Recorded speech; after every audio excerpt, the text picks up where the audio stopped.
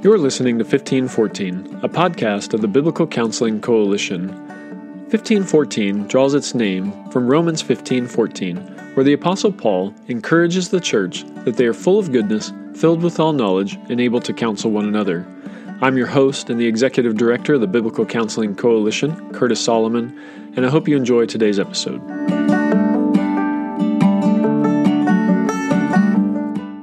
Welcome to today's episode of 1514. It's a pleasure to have you with us, and I'm excited to be back to interviewing people. I've had a couple of weeks of classes where we've been sharing different episodes recorded from classes that I've been blessed to teach, but I'm back today with a guest joining me via Zoom, Pat Quinn, Director of Counseling Ministry at University Reformed Church up near Lansing, Michigan. Pat, so thanks so much for being with us today. Hey, Curtis. Glad to be here. It's a real honor. Well, yeah, it's an honor to have you, and obviously I'm out of practice. I'm already stumbling over my words. So why don't you go ahead and introduce yourself to our audience so I don't trip up over it any more than I already have. Okay.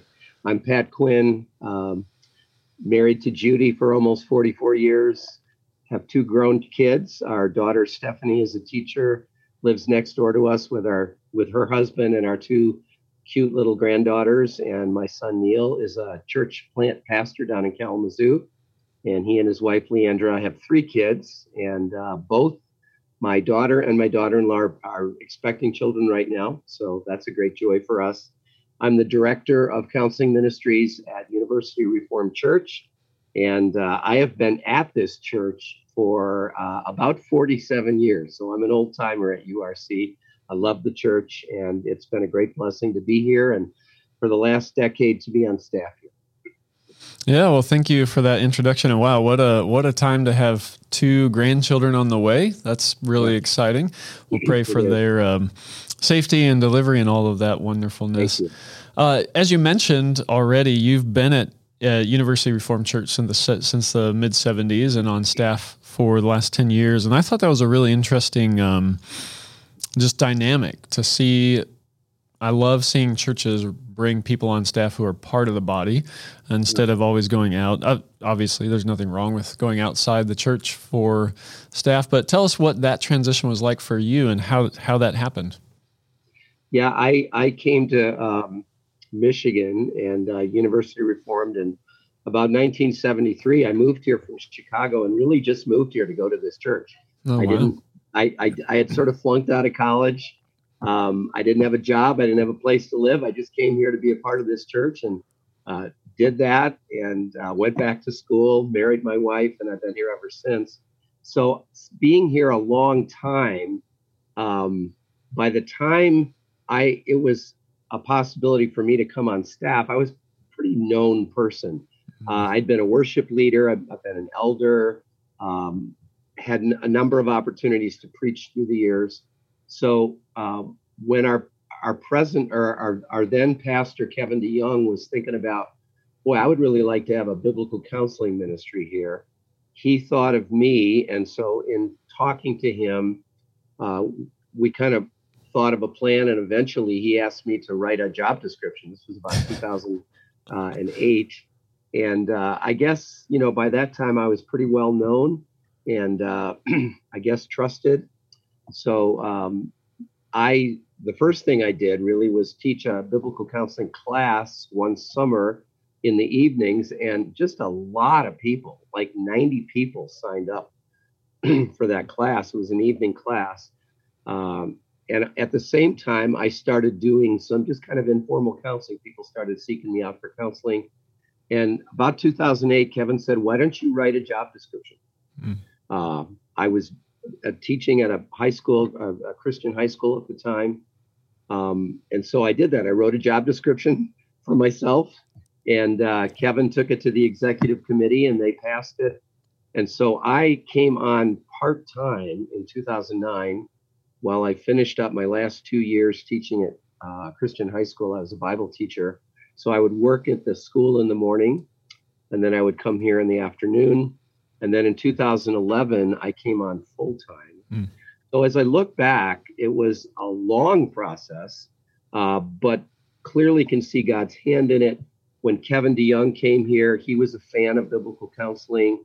I was too at that point. So that was a good mix. And I can just see the Lord's hand in a lot of things. And like I said, I was kind of a known quantity.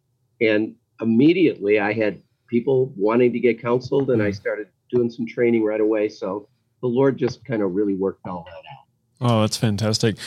How did you get interested in biblical counseling? How did you get introduced to it? And what did that journey look like? Yeah. As I said, I was a Bible teacher at a Christian high school, and there were a couple seasons of 30 years of teaching there where the administration, for various reasons, kind of freed up part of my teaching schedule so that I could meet with students. Now, the first time that happened was way back in the early 90s, and I didn't know anything about biblical counseling. So my model at that time was kind of Larry Crabb and kind of more integration. But the second time that happened in the early 2000s, I had heard a couple tapes of David Powlison at a John Piper conference. And then I bought his first book, Seeing with New Eyes, which to this day is still the most marked up book I own. It was revolutionary. Yeah. It made so much sense to me of my own experience, and I already loved the Bible. I loved, teaching the Bible, and I was realizing, well, this is just another way of sharing Scripture with people one-on-one. So I read that, and I started devouring everything that CCF had, all their journals. They didn't have as many books in those days, but I read all those books. And again, at the same time, people started seeking me out at church, and I was also doing some counseling at school. And I was just finding it like, this is great. This is ministry of the word, and it works, and it glorifies God, and it makes sense of what's going on in our lives. So it was really through David Powlison, whom I still consider,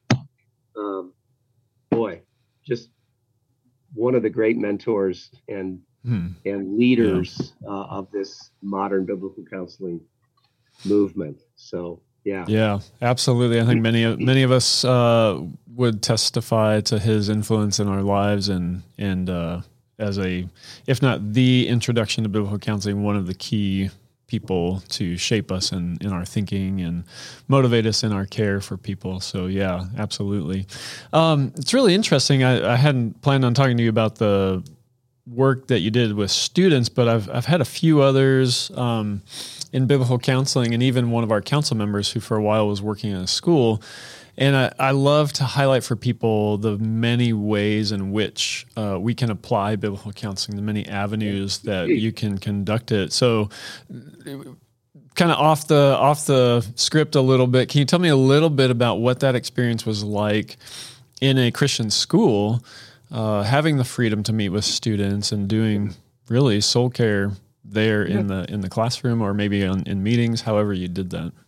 Yeah, I found that I loved teaching Bible to a whole class, but I also really loved having the opportunity to meet one-on-one with kids.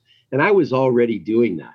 I was meeting with kids at lunch just at my initiative, or sometimes they'd want to come in and just talk about issues, family issues. Of course, kids deal with a lot of anxiety and depression, sometimes sexual issues, cutting, all kinds of things.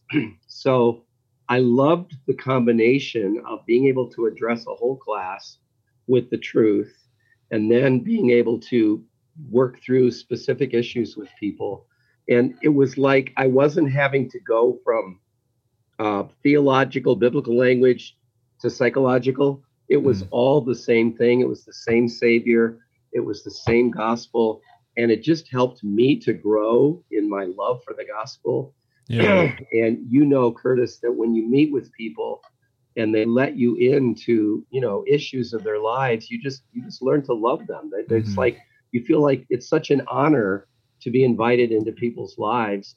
And I love kids. I loved working with high school kids. So it just really was a joy. And it just fed this desire to be able to do more of this. Yeah, no, that's great. No, it's a really good word, and I think an encouragement to Christian schools, if there's any Christian school administrators and others out there, that biblical counselors could and probably should be on staff if you have a school counselor, because I know many do. And I think what you were pointing out there, this weird dichotomy that where a student could maybe go from a Bible class where they're learning all this stuff, but then if they have a real problem, they're sent over here to this counselor who's speaking to them in completely no scripture, devoid of any content there. That could be really confusing. It's like, great, the Bible is interesting, but it doesn't really affect my life when I have problems. And it's a whole different set of assumptions, isn't it? It's a whole different way of how do we understand who we are as people? You know, secular psychology and even a lot of Christian psychology, there's not a necessary reference to God. Yep. And yet we would say, as image bearers, as worshipers, you can't understand anything about yourself without understanding who God is and how sin and suffering affect us and how Christ and the gospel embraces all of that. So I'm with you 100% on that. I think you get good biblical counselors or even teachers, because a lot of times kids will trust a particular teacher. Make that part of their in-service training, just some basics of biblical counseling, because kids are going to talk to you. You might as well be as helpful as you can. Yeah, no, that's good. That's good. I actually recently talked to Rick Horn too, who also worked a lot in schools as a school counselor and stuff. And it's, they're going to talk to somebody. They're going to go to somebody with their problems. And if our teachers, if our school counselors, people that they're with, 36 to 40 hours a week are pointing them to scripture, that's going to be a really helpful supplement to hopefully what they're getting at home and definitely what they should be getting in the church. So and they're seeing how scripture is relevant. Yep. You certainly try to do that in Bible class. Yeah. And if you're gripped by the gospel, that will come across. But you can't always anticipate every issue that kids are dealing with. And if you're helping them to work through issues with their parents or their own depression or their cutting or whatever, the scripture comes alive and Christ is attractive and relevant and beautiful. Well, and it's a two-way street, kind of like a pastor. He's going to be a better preacher if he's counseling. Similarly, you're going to be, like you mentioned, your Bible teaching classroom ministry was probably much enhanced by your counsel. So I even snuck a David Powlison case study into my teaching on Galatians with sophomores. Because it was a case study about a high school student. So there you go. That's fantastic. Wow. Well, that wasn't on my radar at all, but it was really helpful, really good. So you had mentioned you had been at University Reformed Church for quite some time before you came on staff, and really you were brought on to create and build the counseling ministry there, correct? Yeah.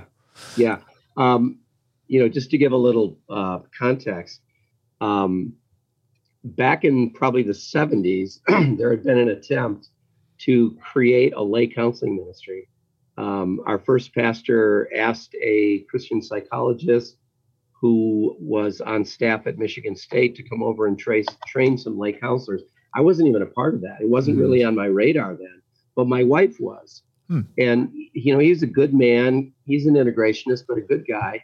And I'm sure they got some good training. Of course, they're going to be taught to refer people if it's anything out of the kind of ordinary. But the thing was, that ministry never got any traction. People just weren't using those lay counselors. And then in the 90s, same pastor heard about Stephen Ministries. And so again, a number of people were trained in Stephen Ministries. That was advertised. People's pictures were on the bulletin board of here are the Stevens ministers. And again, it just didn't really get traction. So maybe it was just third time was the charm, but by the time Kevin came, there was question about, okay, there's obviously lots of different models about how to help people in church. Yeah. And Kevin was a fan of biblical counseling. And I was an elder at the time. This was probably 2005, 6. And one elder meeting, he said, I've been praying for 6 months that we would start a biblical counseling ministry and that Pat would head it up. And that was kind of the catalyst that that kind of led into that. Yeah. So, I can't remember exactly what you asked me, but No, I was asking. Yeah, I was going to ask about the start of the ministry and how that. Yeah. And so there wasn't anything going on in the early 2000s. So I really did start it from scratch. And immediately there were people that wanted counsel. Yeah. And immediately I started training people. In the early days, I just used CCF stuff. And then after a couple of years, I started writing my own material, which was obviously heavily influenced by CCF. So right from the beginning, there was a need and a desire and a connection. And and for whatever reasons, that hadn't happened in the past with a couple. Maybe the Lord was just holding out for biblical counsel. Yeah, well, I mean, I think too the one of the things I've seen, and I've said it all the time, is when Jesus said, "My sheep hear my voice, and I know them, and they follow me." I think when people begin to understand the concepts of sufficiency of Scripture and biblical counseling, it's like this light bulb goes on, or this gnawing itch that's been in the back of their mind that there's something out there that really addresses the problems of life, and it's got to be biblical or something. And then when they hear about it, it's like this big huge aha moment. Like, yes, this is what I've been thinking about. This is what I've been looking for.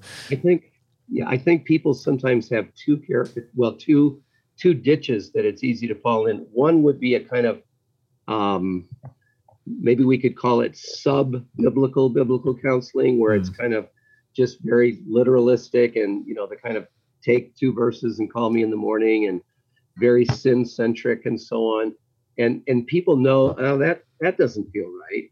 But then the only other model is, well, the Bible's only useful for a pretty narrow, range of issues. And so then you're into the psychology realm, and that seems helpful for a while. But when people find out, there can be a really helpful way of looking through the lens of Scripture, not proof texting everything. You can't look up a verse on bulimia and so on, but it's making sense of things, and if we can learn from anything else, but we're really applying gospel truth.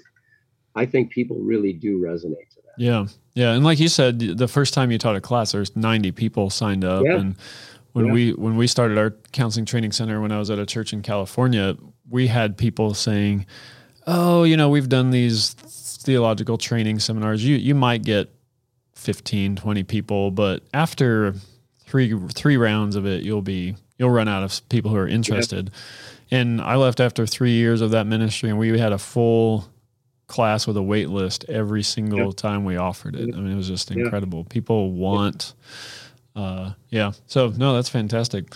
One of the things that's interesting. Well, tell me first of all, how has the ministry grown and changed over the last decade? Well, in some ways, I think really well, and I'll tell you one way that I feel like I've not been incredibly effective. Little full disclosure here. I've had a chance, obviously, to counsel a lot of people. People at URC kind of get first priority. But again, even from the beginning, just word of mouth and stuff, I was counseling people from other churches in the area, which was great because it just provided a connection with our community. I started doing counseling training classes, usually 2 a year, pretty early. And again, a lot of that it's been people from other churches. Had the privilege of working with people from Cru and other churches. Somewhere along the line, maybe 6-7 years ago, I started a group which is now called the Mid-Michigan Biblical Counselors. And we have meetings every other month to kind of just connect and pray and support and talk about counseling issues, and maybe even explore ways we could impact the community. It started out as just Greater Lansing, and now it's people from Ann Arbor and so on too. So I think the ministry has grown in the sense that it's impacted the community, and even reached out beyond. I don't feel like I've been as effective in just, you hear about certain churches that are just reduplicating counselors all the time, like hundreds of lay counselors and stuff. And I think it's partly, I don't feel like I have great administrative gifts. And I sort of feel like I've been I've been trying to be like a CCF all by myself, teach all the classes, do all the counseling. And then I feel like that's been reasonably effective, but when you want to, make sure that people are well trained, there's got to be observation both way, and you just sort of run out of time. Yeah. So now I'm in my second year of training a smaller number of people in kind of an intensive. And these are just people from the church. And the goal is that they will be officially recognized as other counselors. I'm already referring people to them, but they'll be recognized publicly and so on. But that area of kind of reduplicating myself, I feel like that's not been as strong as the actual counseling and the actual classes. I think you got to have a vision for administration and how that's going to work, and that's been a little. Well, that's a good word. I love, some of my mentors have always pointed out that failure and weakness shouldn't shy away from those things. They're great teachers. So we can grow and learn from that. So thanks for sharing that.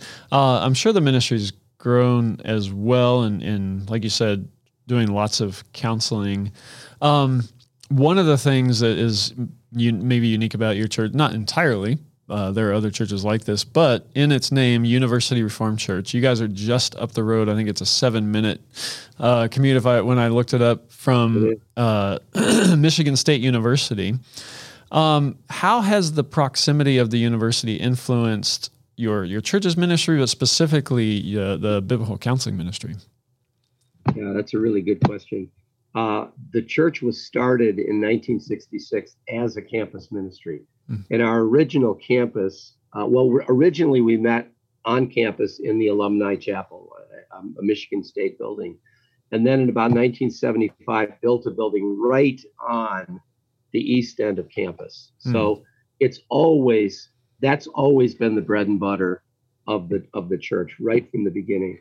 Now, my generation, those who went to college in maybe the late 60s, early 70s, a number of us, after we graduated, stayed there, and we got married and worked here. And so now the demographic of the church has changed from maybe primarily students and faculty and so on. We still campus ministry is the main, it's the number one sort of priority. But the demographic of the church is, we have a lot of young families. We have hundreds of kids. We have middle-agers, and we have a pretty good contingent of what I would call aging saints like me. But campus ministry, I mean, we would be foolish with this, university of 40,000 students and campus ministry. I mean, college is such a crucial time of life, right? I mean, these people are forming their philosophies of life and their habits and relationships and so on. So that's still very, very, very important. And when I first came on, I had been involved in some campus ministry when I was in college, and I was working with campus staff on our staff. So immediately, some campus people asked me to do some training, so that they could, be a little bit more familiar with how to help students that are struggling with anxiety or depression or sexual issues, and so on. I've also had opportunities to speak to our campus group. So, I've been involved, and I've also counseled a fair number of college students, as well as one year I had a half-time intern, young woman, and second semester when I started to refer people to her, they were college co-eds. So even there, the kind of feeding of counseling ministry was to the campus. So huge impact on the church. Certainly that has overflowed to my heart for college students. It's such a crucial time. There are such unique opportunities, but also unique temptations and struggles. Yeah. And COVID, as you know, a lot of students right now are struggling with loneliness. They're back with mom and dad. They're not having fellowship. Anxiety's up. And then when students are maybe right out of college, there's a huge desire to get married. Yeah. And that becomes a huge issue. So yeah, all those things have impacted not only the church, but campus or counseling ministry. Do you see, I kind of want to take those two veins, both the training and the counseling side of things with the college students. Do you find a lot of college students really interested in the getting trained in biblical counseling and pursuing the classes that you have there? I would say they're more interested in getting counseled. But there have been, I've even had one or two high school students who have been in the classes. Yeah.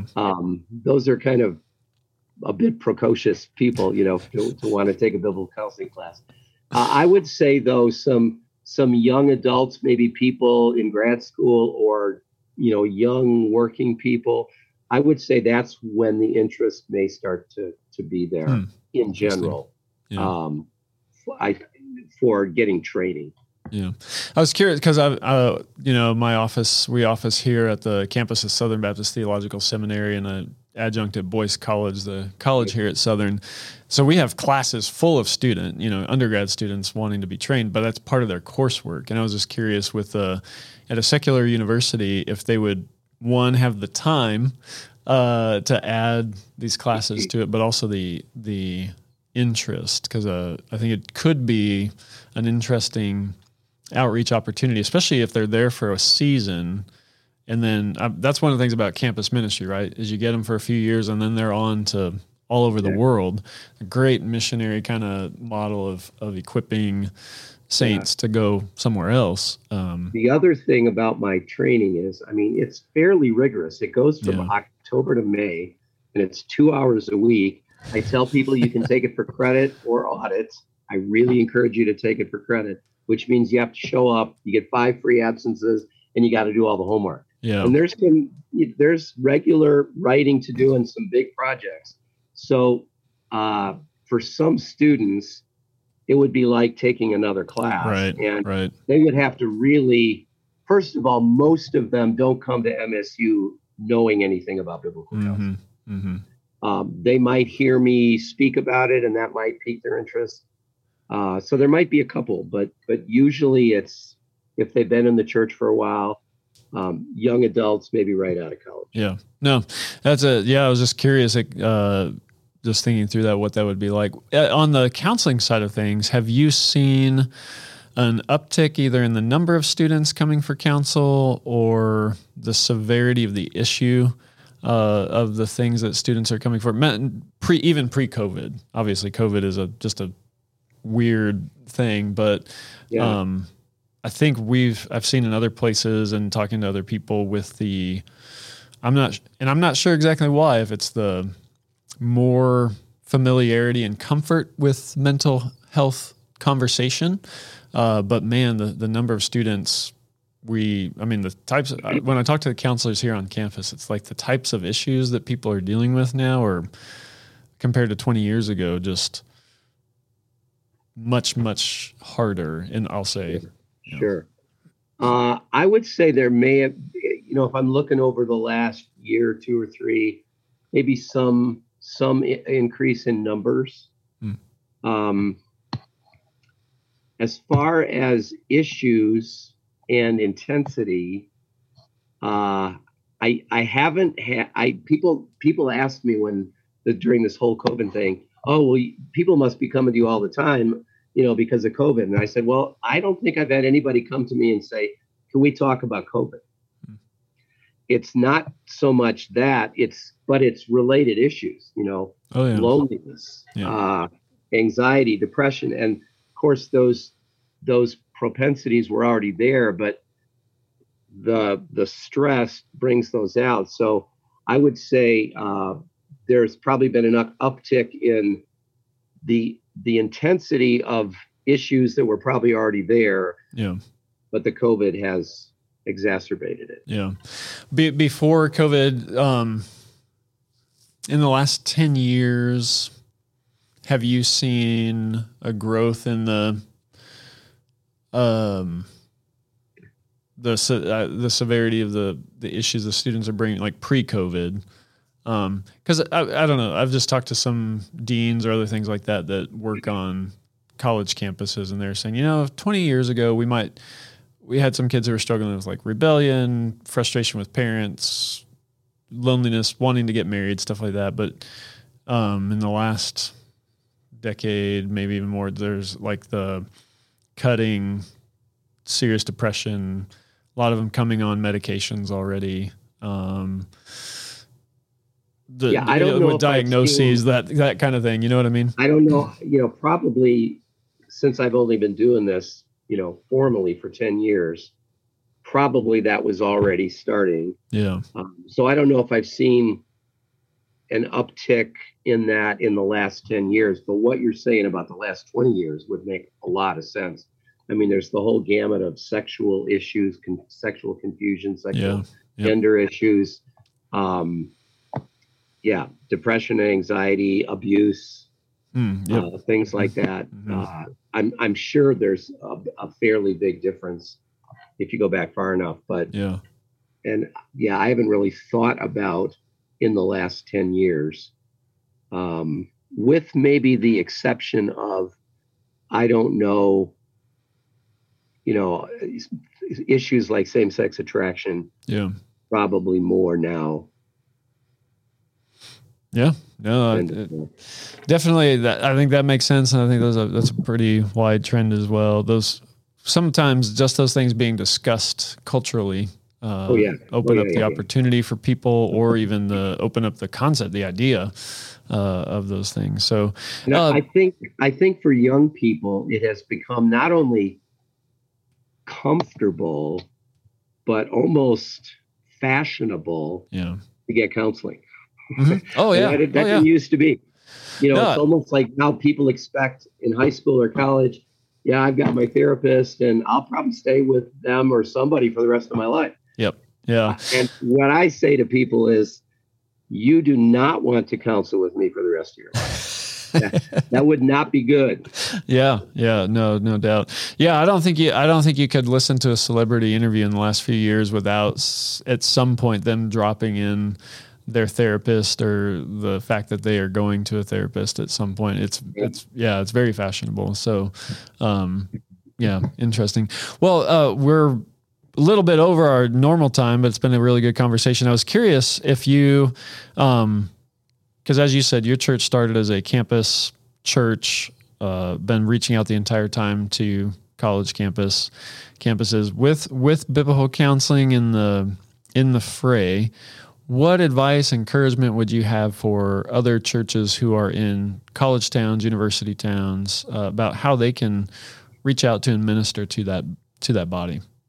Well, the first thing, is really obvious, and that would be don't miss the opportunity to reach out to the campus somehow. I mean, not every church thinks of itself as it going to have a ministry to college students, but it's such a right time. So I would encourage every church that is near some kind of campus to, even if it's one day a week, devote some time to reaching out.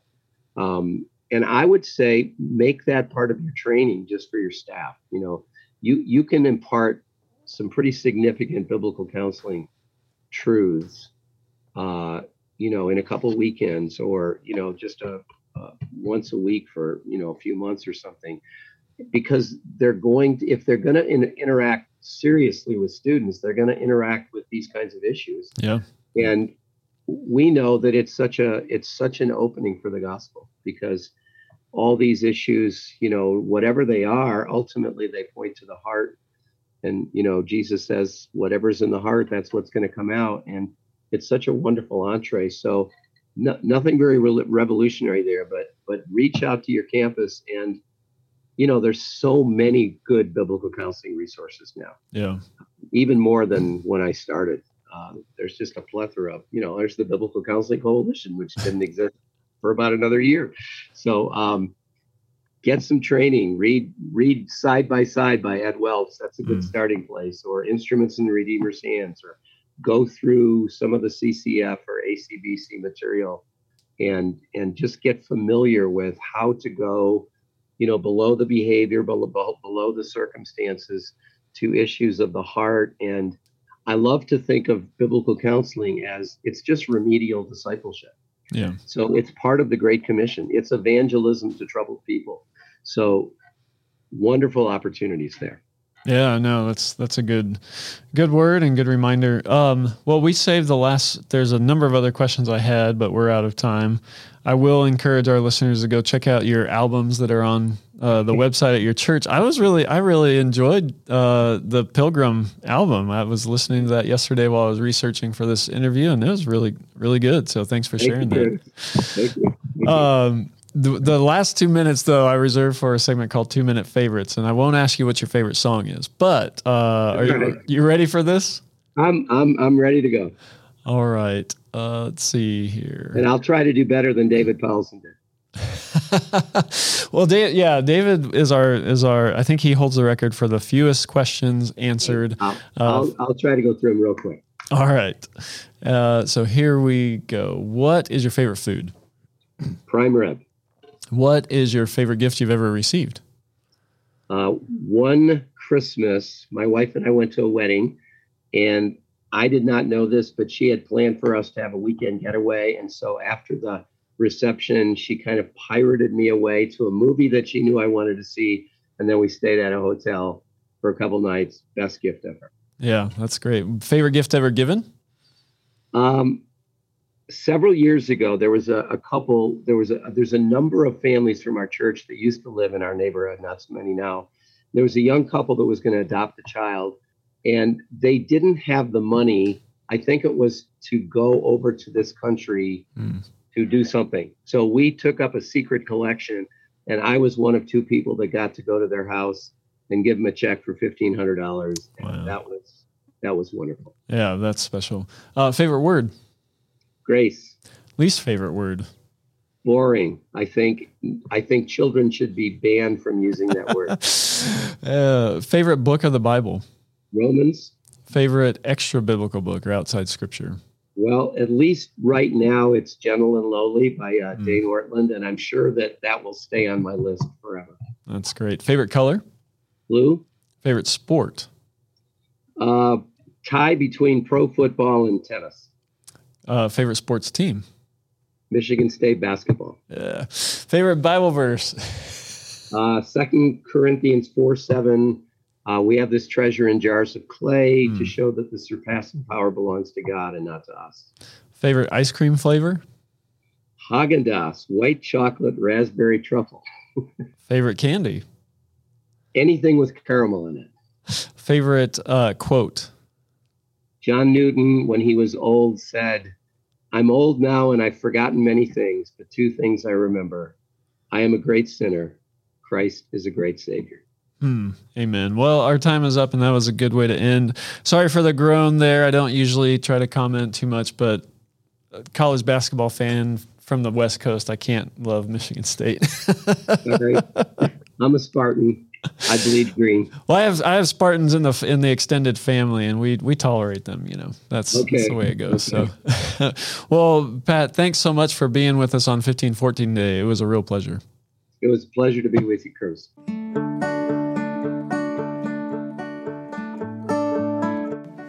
Thank you for listening to this episode of 1514. If you'd like to know more about the ministry of the Biblical Counseling Coalition, you can visit our website at biblicalcounselingcoalition.org. You can also contact us at podcast@biblicalcc.org. Special thanks to Carrie Felton, our podcast producer, who arranges and coordinates these interviews, and James Wills, our podcast engineer, who does the sound editing and makes these episodes sound so great. I thank you for being with us again and hope you can join us next time on 1514.